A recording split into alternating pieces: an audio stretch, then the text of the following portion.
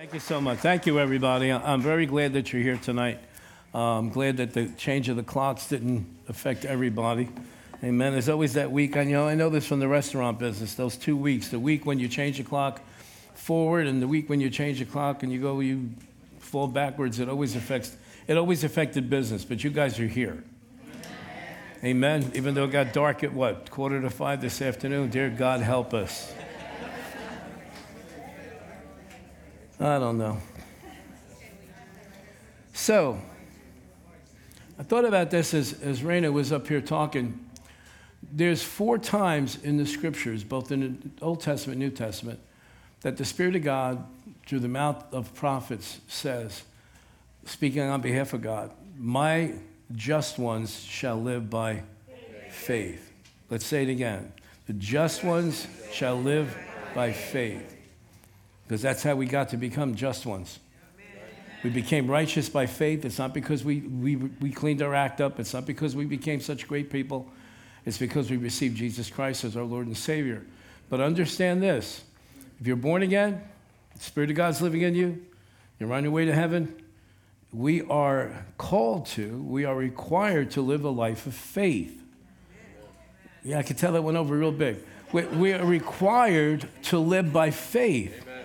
We don't just get born again by faith. We don't just get saved by faith. We're not just going to heaven by faith, but we're supposed to live by faith, because when we live by faith, just hear this, okay? When we live by faith, it glorifies our Father in heaven. Do you understand that? He's glorified. When somebody takes a step out in faith, when someone dares to trust the promises of God, when someone completely puts all their dependence and all their confidence in God Almighty, that glorifies the Father. So please don't miss out on any opportunities to live by faith. No, when an adversity comes, praise God, it's an opportunity to live by faith. When you see there's a setback that's heading in your life and just trying to discourage you, it's an opportunity to live by faith. Okay? Faith is the very force that God gave to mankind to overcome the adversities of life. Think about this, and you've heard me say this before if you've been coming here for any length of time. When things went sour in the Garden of Eden, God did not leave Adam hopeless and helpless. He was able to tap into the force of faith, because now he's got to work for food. Right? All of a sudden now, things are not growing the way they used to grow. And there's a curse on the earth. And there's adversity. And he knows now that he's got an enemy that hates him. We're talking about the devil. So God gave us faith, the ability to trust him, the ability to believe in him, the ability to put our hope and our confidence in him, for you and I to, listen to me, to overcome. Could you say that word, please? Overcome. What does overcome mean? Something's coming at you and you're going over it. Amen. It's not going to come to, even though it's coming, it's fashioned to bring destruction in your life. And God said, those things will be fashioned, but they're not coming from me. For no weapon, formed against you shall prosper. And he didn't say there wouldn't be anything formed. He didn't say there wouldn't be any weapons formed. The enemy is constantly forming weapons and throwing them at us. And they're very specific, they're very personalized. So when things happen, when something pops up in your life, and adversity in your life, just because nobody else might not be going through it right now around you, don't fall for that trick of the enemy. Where he says, Anthony, you're the only one that's going through this. Nobody else is going through what you're going through. God must have it in for you. I don't know what you did, Anthony, but man, nobody else is going through. And if you're not careful, you'll go, yeah, I got it really bad. Nobody else is going through, nobody knows the trouble. If you're not careful, you're listening to me. If you're not alert, you'll fall for that garbage. And what do then? You put your weapons down. You let your guard go down. You start feeling sorry for yourself. And the more you entertain those thoughts, watch this, the more limitations start popping up. So that's what we're talking about. This is supposed to be a one-night message, and we're on part 3.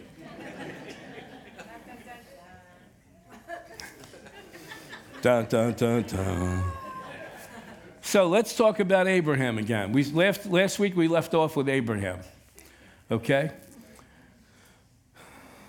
He's the man that God promised a son to when he was already 75 years old and still had to wait another 25 years before Isaac was born. And it came to pass, as God said, it came to pass as God said. It'll always come to pass as God says, because he said, my word will not return void unto me.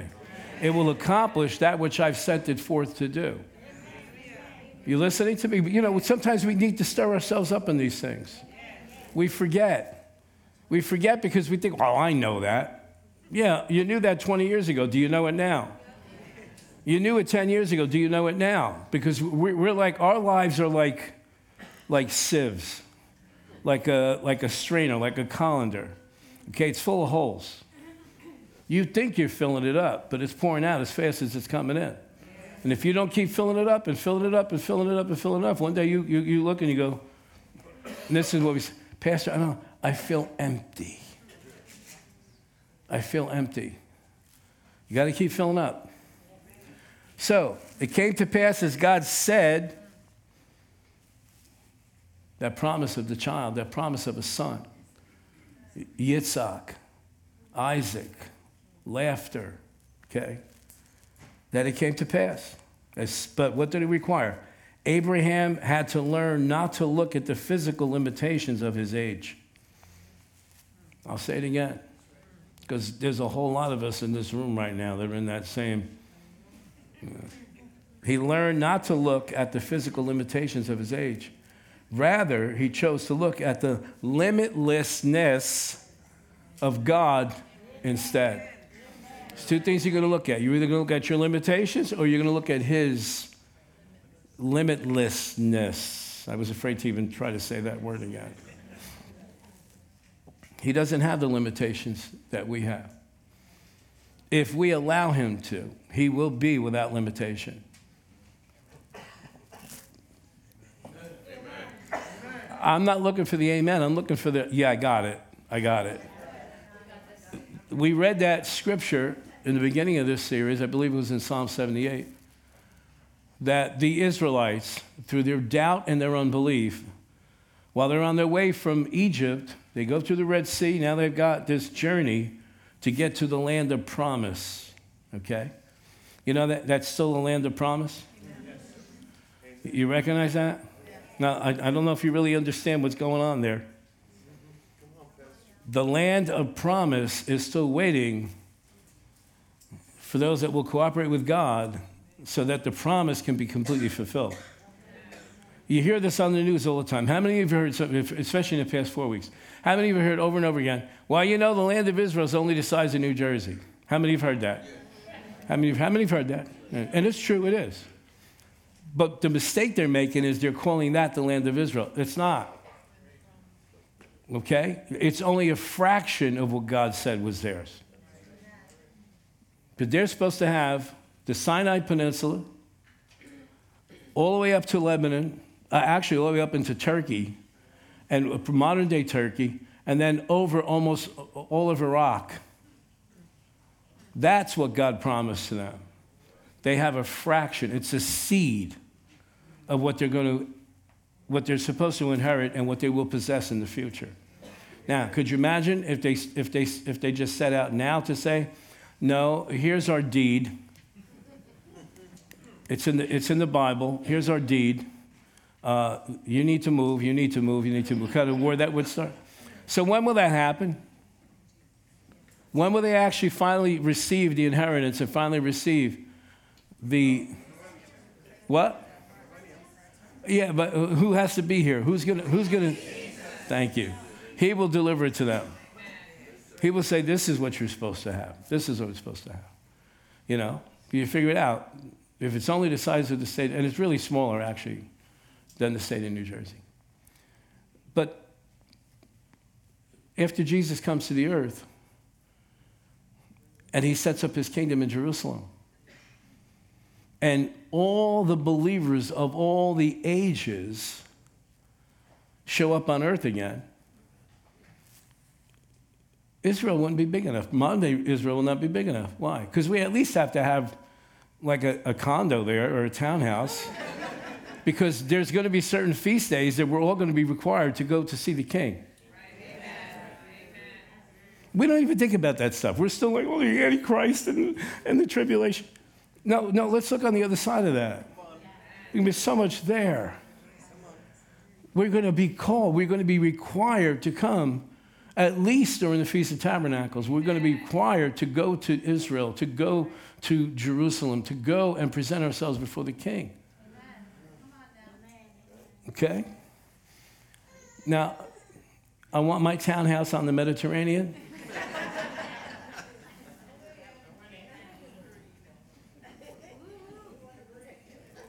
It's only going to be a 2-bedroom, so nobody else can come and stay. Just one guest room, maybe once in a while. Now, I possess that in my heart by faith. I'm looking forward to it. I know there's going to be some bumps in the road from now until then. But when it all gets settled and all the dust settles and Jesus is sitting on his throne, okay, man, is the world going to be a different place. So watch this now. God said to Abram, when you get discouraged because you haven't seen the promise yet, if it's nighttime, go outside and look at the stars, because as many as those stars are, as many as your descendants are going to be. If it's daytime, come outside and look at the sand. If you can count the grains of sand, that's as many descendants you're going to have. Okay?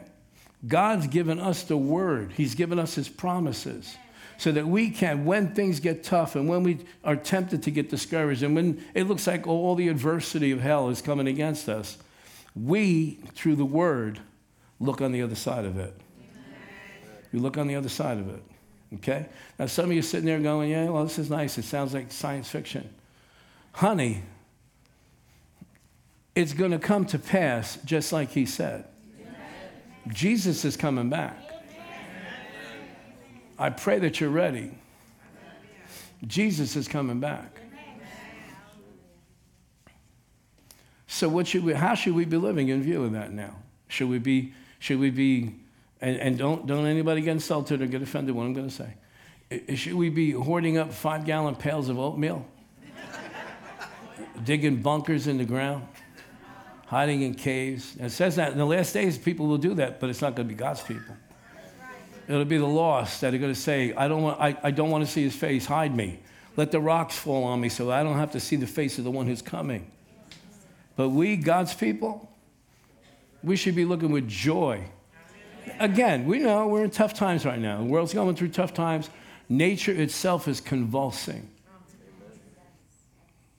But the king is on his way.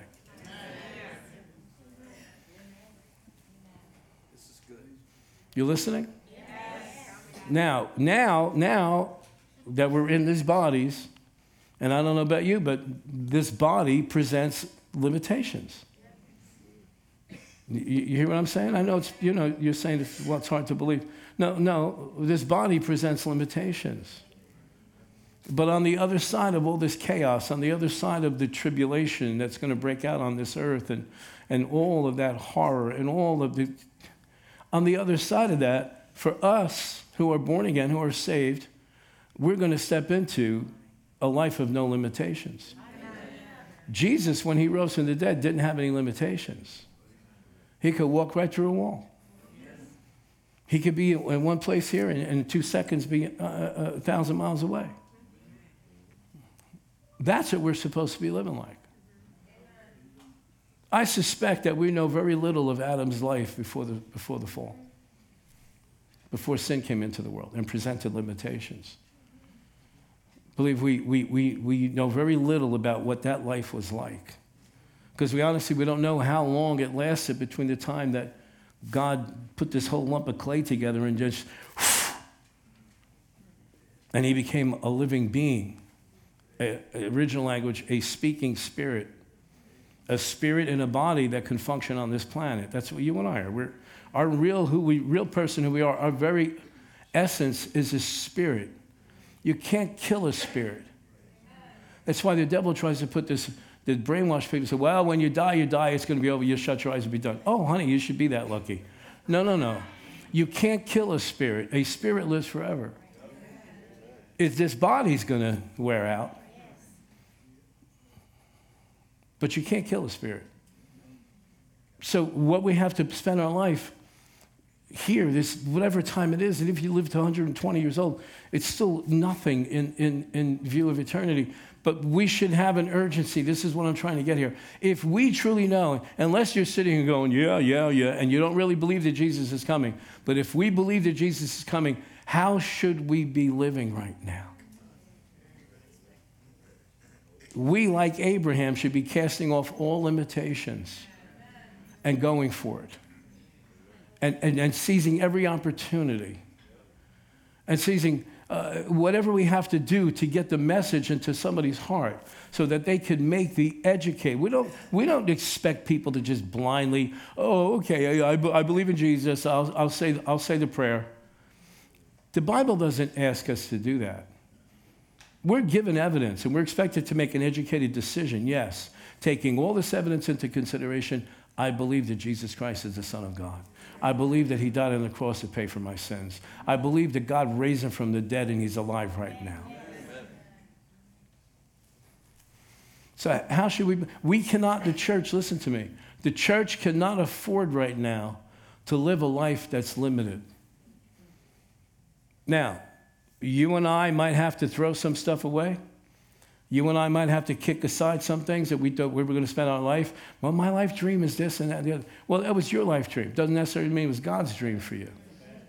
And that's where the struggle comes in. That's where the self-centeredness comes in. That's where the selfish attitude is, hooray for me and the heck with you. That all comes from trying to accomplish our own kingdoms. And the more you try to build your own kingdom, the more limitations will show up on the scene. Now, when you tap into his plan for your life, the limitations fall off. Now, you'll have an enemy, but you have authority over that enemy. We as a church, the ecclesia, the ones that were called out of the world, that word ecclesia, when I hear that word ecclesia, I think about etching, like just carving. He carved us out of this world and brought us into this position of right standing with himself through the Lord Jesus Christ. And Jesus did not just die on the cross so that you and I would be able to go to heaven and not hell. Jesus died on the cross, and one of his last revelations to his disciples were, all authority has been given unto me. You go, therefore, in my name, and go preach this gospel, baptizing them in the name of the Father, the Son, and the Holy Spirit. Raising up disciples. I'm telling you, when we focus ourselves on that, the limitations start falling off. But see, the only issue is sometimes we have competing desires. Well, I know God's telling me to do this, but I really want to do this. Well, you might have to spend a few years knocking your head against the wall. Living frustrated. I did that for many years. Spent 27 years looking for the God that I believed I knew. And then this little woman came into my life, this little lady, and spent 2.5 hours telling me about the real Jesus, the Jesus of the Bible. And so, I gave my life to Christ, and the limitations started falling off. But then now a whole new set of problems came in. What am I supposed to be doing? I know I'm saved. I know if, God forbid, I was to die, I'm going to heaven. Not because I'm such a great person, but because he is a great person. And he died for me. But now I spent the next 11 years semi-content, knowing that at least I know I'm going to heaven now. I know I've gotten rid of the darkness in my life. Well, for the most part. That goes in degrees. Say, well, Pastor, I don't know, my life is, well, you might not be where you want to be, but you're not where you used to be. Amen. It's in progressions. It's progressions. God took them from Egypt in a progression into the promised land. But then I had this problem because in my heart, my spirit, the real person on the inside is going, you're supposed to be ministry, you're supposed to be ministry, you're supposed to, and I would go,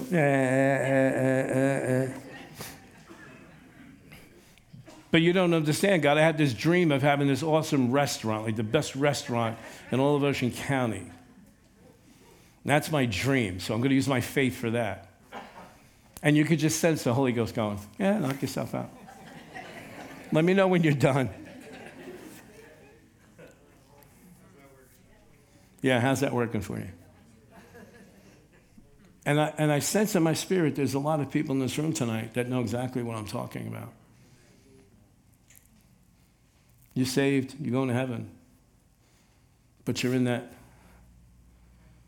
what am I supposed to be doing? I feel like, Brother Kenneth Hagin, when we went to Bible school, used to say, it feels like you're taking a shower with your socks on. Like something's not right. Going to heaven, filled with the Holy Spirit, being used by God every once in a while to change somebody's life, to get people on the right path, but just knowing there's something inside. I would imagine Abraham spent the first 75 years like that. Because, see, he comes out of a culture of pagan idol worshipers. Something in Abraham attracted and got God's attention. Because where he comes from, they were worshiping the moon. How stupid can you get? They were moon worshipers. So for him to come out of that and end up being the father of the faith, there was something in him. There had to be something in him. But imagine the frustration that he was feeling. God brings him into covenant, tells him you're going to have a son. His wife gets involved. You know that story. She's like, look, honey, there's nothing going on here between us. Why don't you take my maid? Now, I don't think that was so scandalous because in that culture at that time, that was completely acceptable. Completely acceptable. Surrogate mom. Okay. Take my maid. Perhaps, she wasn't even sure herself, perhaps God's going to use her. And that encounter produced Ishmael.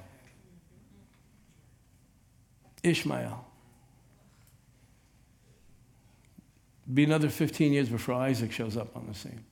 You can now imagine how frustrated Abraham is. Like, all right, yeah, I got a son, but I don't know. Something's still not right in here. Step by step, Abraham had to learn how to walk by faith, not by sight. We need to walk by faith. Listen to me, church, please. This is extremely important right now. 20 years ago, this message wouldn't have been as important as it is now. You and I must walk by faith and not by sight. I'm telling you why. Because we are living in an age right now of unprecedented deception. We have organized deception that's tapping into and really having technology being produced just to be able to bring more deception. We're living in an age of lies like never before. So we can't even trust what we're seeing. We cannot, certainly not trust what we're hearing. You have to know the voice of the Spirit of God on the inside. It's a must. We're living in that time. Never in the history of mankind has there been the type of deception that's happening now. Organized, funded, technology-based.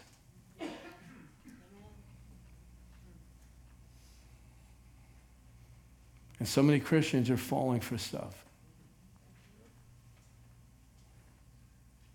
I'm not saying this to make you paranoid. I'm not saying this to bring fear. Somebody's got to talk about it. Because you see, we're called to live according to the examples of the people in the Word of God in the Bible. But those people didn't live in the age that we're living in now. They didn't have the level of deception they're bombarded with constantly. So how much more do you and I need to live by faith? Faith, listen to me. You might want to write this down. I wish I could give quizzes sometimes. Listen, faith has been deposited in us in order to overcome the limitations of living on this planet.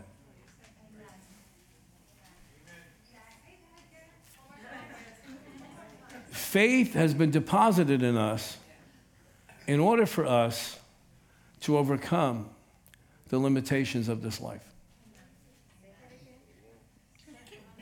Again? Faith has been deposited. Somebody should post that on Facebook right now. Faith has been deposited in us in order to overcome the limitations of this life. By faith. And you fill in the blanks. That's what should be written about our lives. That somebody in the future could look back. And they'll say, Ray lived by faith. John lived by faith. Megan lived by faith. You put your name in there. Live by faith. Amen? Say this with me. I please God because I walk in faith. Now say, well, how could you say that? Well, because the scripture says, without faith, it is impossible to please God. God's not impressed when we try to do things out of our own human abilities. But we get God's attention when we're willing to say, I don't care what it looks like out there. I don't care what the adversity is. I don't care how bad things get. I am going to stand and I am going to trust my God. I'll go to the grave trusting God rather than backtrack.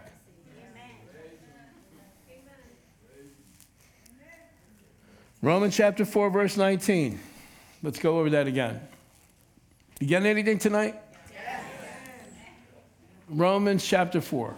Wonderful, wonderful chapter. Romans chapter 4, verse 19. I said Romans chapter 4, verse 19. There it is. This is speaking about Abram. Okay? You ready?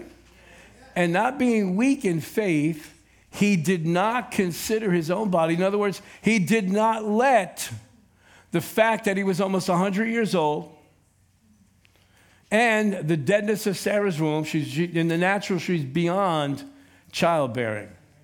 Now watch this now. How would we interpret? No, go back. Took so long to get there, you might as well stay there for a little while. He did not consider. Say consider.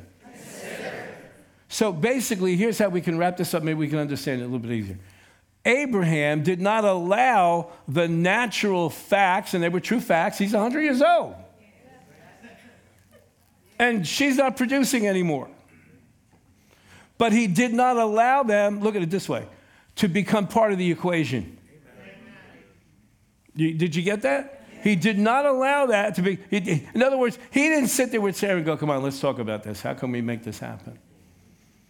Because no amount of talking, no amount of strategizing, no amount of scheming, no amount of plotting, none of that was going to do a thing. They had to come to the point and say, look, let's be real transparent and honest with each other. In the natural, our bloodline stops here. But God said, I'm going to have a son. And so they said, okay, then eliminate our natural bodies out of the equation. It has nothing to do with our bodies, because if it's going to happen, it's going to have to be supernatural.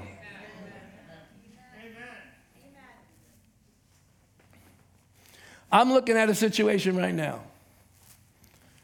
and I am forced to wrap my head around numbers that I've not had to deal with before. So I can't let them become part of the equation.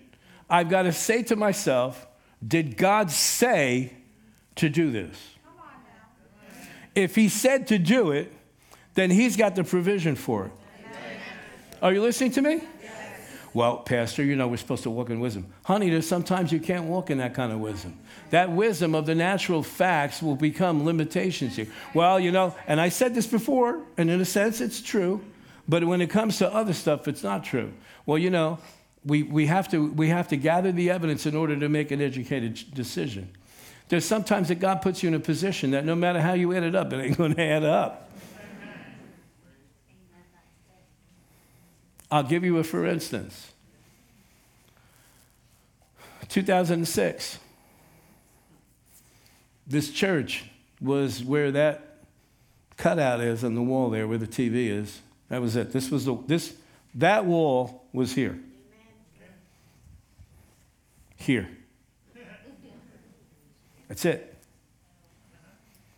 We had the front part, the way it is now, was there.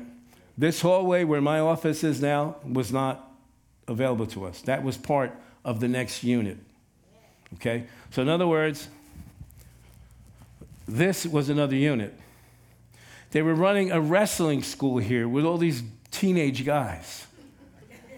And so every time they'd meet, they'd hear us on this side of the room worshiping God, preaching the word, and then on their breaks, they'd come out the back door and so now watch this now. We outgrow this part. So the wrestling school moved out. They went someplace else. So now we take over this piece. Okay? And then the food pantry opens. We got to take over that piece next door. And then eventually we went, what the heck? Let's just take the rest of the building. So the rent went from $3,500 a month. 6 months, $12,000 a month. And to this day, I don't know how we paid it. I'm doing that to look at me. Because we didn't realize what was happening. As the space was being made available, I'm like, should we do this? Yeah, go ahead. Boom. To this day, if I went through the books, I couldn't show. I don't know how we did it. But then, the provision for $12,000 went to $19,000 when we bought the building. So within a year, we went from $3,500 a month to $19,000 a month. And some of you complain about your mortgage. And I don't know how we did it. But it was the smoothest, easiest thing in the world. Why? Because I refused to look at the numbers in the natural. All I know is I got a green light here. If I got a green light, we're doing it. We're doing it. Well, that sounds irresponsible. All right, stay in the land of responsibility. It seemed irresponsible, it seemed unreasonable, it seemed laughable that a 100-year-old man and a 75-year-old woman were going to conceive a child.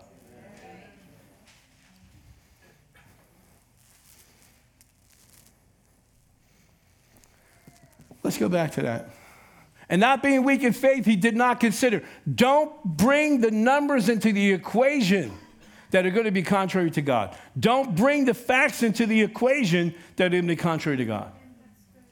I feel like God's calling me to go and preach something. I feel like God's calling me to go to stand on such and such a corner or go to this mall or that shopping center. And I feel like he's calling me to pass out tracts about God, gospel tracts. I feel like he's calling me to preach. But, I've never done that. I've never done anything like that. You just blew it. You brought into the equation something that was contrary to what God was telling you. God doesn't tell us, oh, if you can do this, then this is what I'd like you to do. No, he says, this is what I'd like you to do. I'll equip you. You're not getting it, because you should be way more excited than this. He tells you what he wants you to do, and when you say yes, the equipment comes. The limitations come off. We started this church September the 14th, 1997, Sunday. First service, 10 o'clock. Saturday night, 8:30, 9 o'clock, I'm pacing around the house that we lived in there. I wouldn't say it out loud, but I'm like, how am I going to do this? What if nobody shows up tomorrow? How am I going to do this? And I'm praying in tongues. I'm praying in the Spirit. I'm just walking around up and down. About 10 o'clock, I swear to you, I could bring it. If I could bring it to the house that we lived in at the time, I would bring it to the exact spot where it happened. 10 o'clock at night, it was like somebody walked up behind me and took this big fluffy bathrobe and just threw it on my shoulders. I literally could feel it. I went, I could do this. I could do this. Next morning, 59 people show up. You remember? He's looking at me, I'm looking at him, I'm like, I don't know who these people are. I don't know how they found out. 59 people. Right? You remember the cars? Do you remember the cars all lined up outside? Now, we started the church at the Drum Point Road Elementary School. Do you know where that is? Wave to me if you know where it is. Okay, what's behind the elementary school? The what? A what? No, another school. There's the middle school. You have the elementary school here on Drum Point. Right behind it is the middle school. So, 9:30, the cars are lining up on Drum Point Road to pull into that parking lot. We're in this school, pulling into this parking lot. Pastor Joy comes in and goes, there's cars lined up all the way to Brick Boulevard. I went, praise God. I said to him, we don't have enough seats. We only got like 60 chairs. What's going on? He said, you're going to have to hire a cop to be out there. I said, okay. And then a half an hour later, we found out it was all the parents dropping off their kids to the catechism class. They were going to catechism in the school behind us. We saw all the cars lined up outside. I'm like, breathe the devil, I'll rip his face off. Am I lying? Telling the truth. Immediately, I went, oh, my God, we won't even be able to meet here next week. We're going to have to find another place. This is awesome. God has a sense of humor. He knows when we need that little chuckle, when we need that little... He doesn't want us living a life of limitations. 59 people showed up the first day. Never went backwards. That was in September. By Christmas, we had over 100 people coming to church already. I'm talking about every Sunday. I'm not talking about once in a while, when you wanted to give out pizza. Everybody shows up for pizza. I'm talking about people coming to hear the word. And we had the worst folding chairs. I thought everybody was interested in the message. I didn't realize all the folding chairs were leaning like this. I see everybody sitting like this. I'm like, praise God. They're so hungry for the word.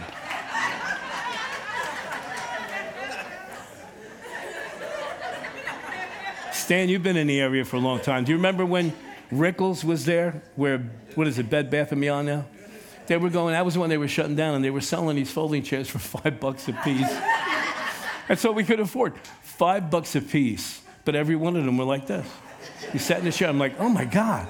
They're like on the edge of their seats. They had no choice. You didn't realize you were that good, huh?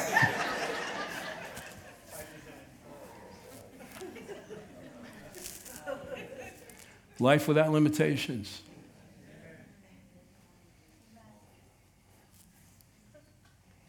Limitations are going to come. But we've been given the name of Jesus. Am I going to get through the scripture tonight? Go back to Romans chapter 4. All right, let's try to read this, okay? I promise you we're going to stay on this, okay? Everybody pay attention? Either look there, look on your Bible, look on your phone, or look here. And not being weak in faith, he didn't allow it to come into the equation, his own body already dead since he was about 100 years old, and the deadness of Sarah's womb, verse 20. I said Sarah's room. He did not what? Waver. What's waver? Well, maybe he is. Oh, no, I don't know if he can. Well, maybe he will. Well, I don't know. It's never been done before. Well, maybe we'll succeed. Yeah, but what if we fail? He did not waver at what? Now, watch this now. The physical situation didn't change yet. He's still 100 years old. She's still 75. The physical didn't change yet. So if he was not going to waver, it was going to be because he was going to put his confidence in something other than what he could see, smell, feel, touch. He did not waver at the promise of God through unbelief. So what happens? What? Unbelief causes us to what? Waver. Just make the decision. But was strengthened in what? Faith. What did I tell you? Giving glory to God. When we operate in faith, what do we give to God? Glory. When you and I operate in faith, when we stand in the face of adversity, when we stand when everything looks like it's falling apart, and we declare what God says, not what I feel, what happens? We glorify God. That is an awesome principle right there. Verse 21. And being fully convinced, what's faith? Faith is being fully convinced that watch this now, look, God, we could take he out of there, put God there, being fully convinced that what God had promised, God was also able to what? Perform. If he's telling you he's going to do something, he's capable of doing it. If he's made a promise to you, he's not a child abuser. He doesn't play games. He doesn't wave stuff in front of you. Go, hey, this is what I want you to have. Psych. He doesn't do that. And being fully convinced that what God had promised, he was also able to perform. Verse 22. Look at the end result now. Wow, this is so cool. Look at the end result. You say, well, the end result, is the end result that Isaac was born? No, that comes later. The end result is what? And therefore what? Therefore, because he wouldn't waver. Therefore, because he wasn't moved by the natural. Therefore, because he wouldn't stay in unbelief, but he strengthened himself in faith. What happened? And therefore, it was accounted to him for what? Righteousness. There it is. There it is. So what does that mean? Abraham received the guarantee from God of salvation in the future. There were people in the Old Testament couldn't get saved. Oh, no, Abraham did. Okay, now watch this now. Watch this now. That pulpit's the cross. Picture that pulpit, the cross. Abraham's on this side of the cross. He's looking forward to the cross. Are you listening to me? He's looking forward to the cross. He's got faith. Even Job said, I know someday my Redeemer is going to stand on the earth. You know the book of Job is the oldest book that was written in the Bible? Oh, Pastor, it's all the way in the middle. No, it had nothing to do with where it's placed. It's the oldest written one. Okay? Thousands of years before Christ. But that man received revelation. He goes, I know. I might not say him now, but I know someday my Redeemer is going to stand on the earth. And what happens? That's good enough for God. Abraham believes God, and it's accredited to him as what? Righteousness. He received salvation. He's secure in his salvation on this side of the cross. Every Old Testament saint that believed God and trusted God and had faith in God would receive salvation. Okay? Well, did they go to heaven? They went to paradise. Is there a difference? Yeah, there's a difference. Paradise was a slot where you went to before Christ would redeem us on the cross. Now, you and I, Abraham's over here. Joe, come here. Quick, come on. Come on, Abraham. Abraham's over here. Abraham's looking forward to the cross. Point to the cross. Here's what we are. What do? We look back to the cross. Abraham could say, I know someday, and I believe someday, but we go, I know it already happened. You see what I'm saying? Yes. Now, here's a mistake. You can sit down. Here's a mistake that some of us make. Now, we believe this as far as salvation goes. Because, we say, well, if you want to receive Christ, raise your hand or come up front or something like this. And so I don't know if subconsciously some of us think that when somebody's ready to receive Christ up in heaven, Jesus gets up off the throne and goes to the Father. I'll be right back. I'll be right back. Ryan's going to receive me as his Lord and Savior, so I got to go get up on the cross. No. the book of Hebrews tells us that he made one sacrifice for all, watch this, for all time. One sacrifice. Through one sacrifice, you and I have been perfected and we are being sanctified. Are you getting this? Yes. What am I doing? I'm trying to get some limitations off of us of wrong teaching and man-made traditions, and because that stuff will keep you stuck like this. Remember when Lazarus came out of the tomb? Okay, Jesus said, Lazarus, come forth. He came forth. But watch. Now, he's back to life, but he's limited. So he tells his disciples, loose him, let him go free. What is that a picture of? You could be born again, but be completely bound up with religious traditions, completely bound up. You're alive on the inside, but you can't move forward. You getting this? Life without limitations. Are you getting this? Okay, so where was I? What were we talking about? All right. Yeah. In a totally impossible situation, Abraham did not let that junk come into the equation. Therefore, King James, what we read was it says he did not waver. King James says it this way from the original language. He staggered not. I love that. He staggered not. Now, I know some of you don't want us to believe that you had a Bible when you were born and you never sinned, but I remember those nights.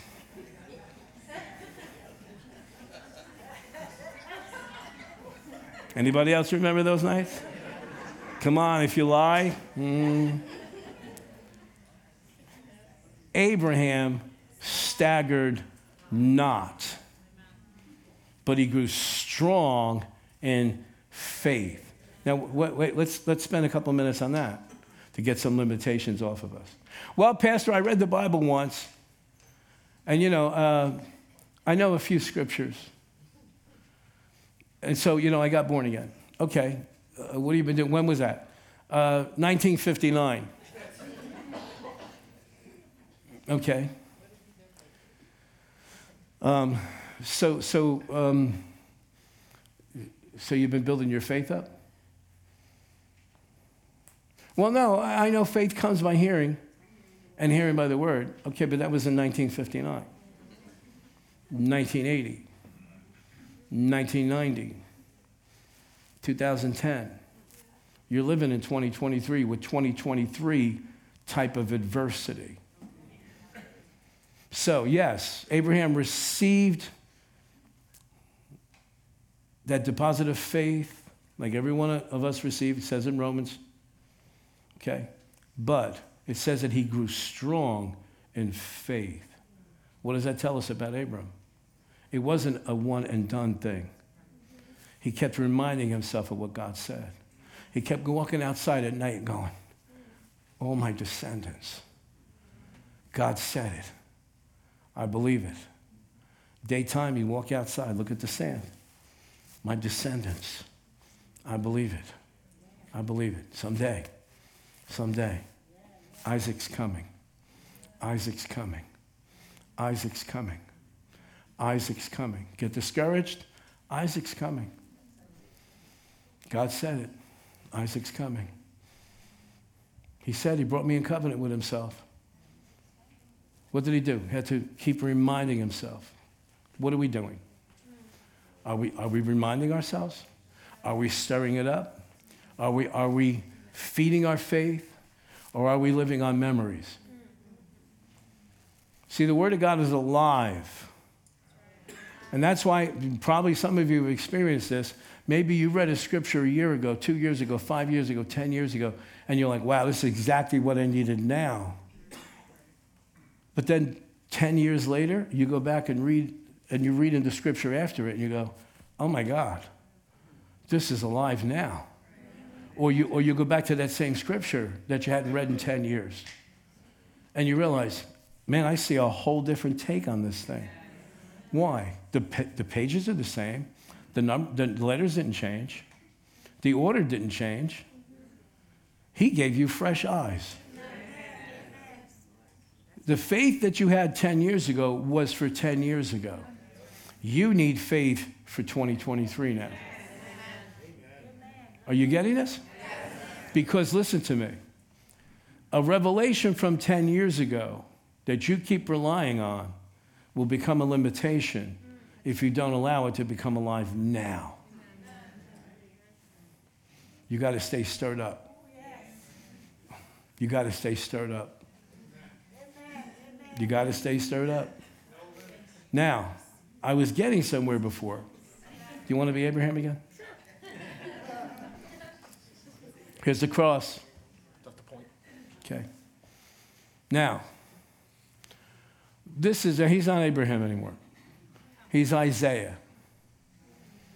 And Isaiah, 700 years before Jesus went to the cross, receives revelation from the Holy Spirit. And I believe he received a vision.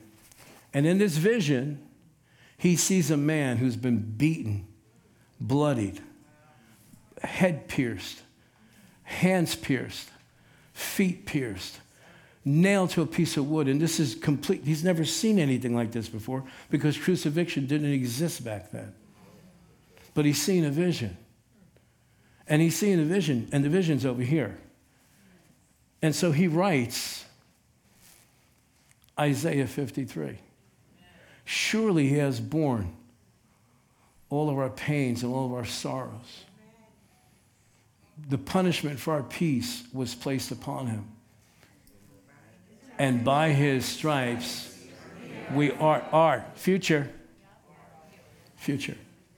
You got this? Peter's on the other side. 700 and some odd, maybe 725, 730 years later.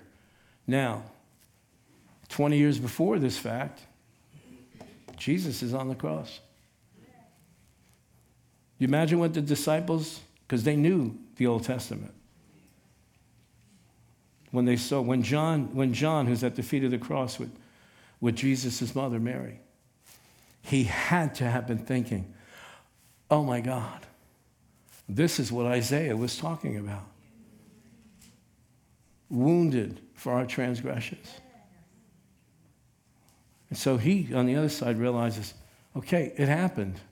So he writes, 1 Peter 2:24, and by his stripes we were healed. You getting this? Now listen to me seriously, please. Peter receives the revelation. Peter knows this happened. It happened. John was there. John saw it. It happened. Literally, exactly like Isaiah said 700 years before. It happened. So now Peter realizes it's a fact now. Isaiah is looking forward to when it's going to happen. Peter's like, it's done. You remember one of the last things Jesus said on the cross? It is finished, completed, fulfilled. So now Peter writes down the fulfillment. And by his stripes, we were healed. Were healed. Now, here's what most Christians do. Not you, because you're here on a Wednesday night. You're hungry for the word. But this is what most Christians do with the promises of God. They forget that they're on this side of the cross. And so you hear somebody say, man, the doctor gave me a really bad report. I don't know what's going to happen. But I know someday God's going to heal me. Someday, so what happened? They went from New Testament to Old Testament. They're looking forward to something that already took place. Are you getting this? So when we received a bad report, we go, I understand, you're doing your job. But by his wounds, I was healed. I'm not looking to the future for something that's going to happen. Why? Because while I'm looking to the future, the fact remains it was done in the past. Are you understanding this? Oh, but Pastor, Isaiah 53 looked forward to the cross. 1 Peter 2:24 declares, it happened. It's done. Go ahead, Isaiah, you can sit down. Now watch this now. If you're not aware of where you're at in God's timeline, even though you know this scripture, but you're not going to be able to apply it to yourself because you think it's going to happen in the future. You getting this? Where are you at? What side of the cross? On this side of the cross. It's been fulfilled. Everything Jesus is ever going to do, he's done. Are you listening to me? Yes. It's already finished. We put our faith in the finished, accomplished mission of the Lord Jesus Christ. Now, the only thing we have to look forward to right now is the rapture of the church and the second coming. You listening to me? Those are in our future. Healing is in our past. Salvation is based on the past. Are you getting this? Yes. Provision is based on the past. Why are we waiting for something that God's not getting off the throne and doing anything? It's done. It's like this. He get all of the promises that he made. In fact, Paul wrote it to the Corinthian church. In Christ are yes and amen. God has already said amen to the things that he's promised you. You now need to say amen. What does amen mean? So be it. We say things, we don't even realize what we're saying sometimes. Amen, amen, amen, amen. I told you this story one time. We'll finish with this. We'll pick up next week. And my family accused us of constantly having children so that they would have to come to church for the baby dedication. So one time my father comes to the baby dedication. The baby dedication was done. We're sitting down. He's sitting behind me. I'm here. He's sitting behind me. And there was a gentleman in our church. You remember John? Beth, what was John's name who married the woman who was a paraplegic? John? Chris was her name. You remember him? Juan, God bless him. He's in heaven. Every 2 minutes, amen. Amen. Amen. Amen. They could have been doing the announcements. Amen. Amen. My father he leans over to me in Italian and he says to me, is this guy going to stop it today? Is he going to stop this? Amen. Amen. I said, Dad, be quiet. Sometimes we need somebody from the outside to make us realize, why do we say the things that we say? When we say amen, do we realize? Amen is one of the most important things that you and I can say. Because when we say amen, if we understand what amen means, we're saying, God's saying, here's what I promise to do, and you go, amen. What are you saying? So be it. In other words, I am in agreement with you that this is going to come to pass. The other thing, even the world says hallelujah. Do we know what hallelujah means? Praise God. Now, I'm not saying praise God that you don't know it. It's praise God. Hallel. To Yah. Hallel. Luyah. The next time you say hallelujah, I'm just saying what you're saying. Now, you can walk up and down the streets and walk up and down the supermarket and I was going, hallelujah, hallelujah, hallelujah. You might catch somebody who knows what you're doing. Selah. Yeah, it's like be quiet and consider this. Yeah, just calm down. Don't read anymore. Consider this. Amen? So, you're coming back next week? Yes. Now, I don't want to hear yes. Are you coming back next week? Yes. So be it. If you need prayer, come on up. If not, I'll see you over the weekend.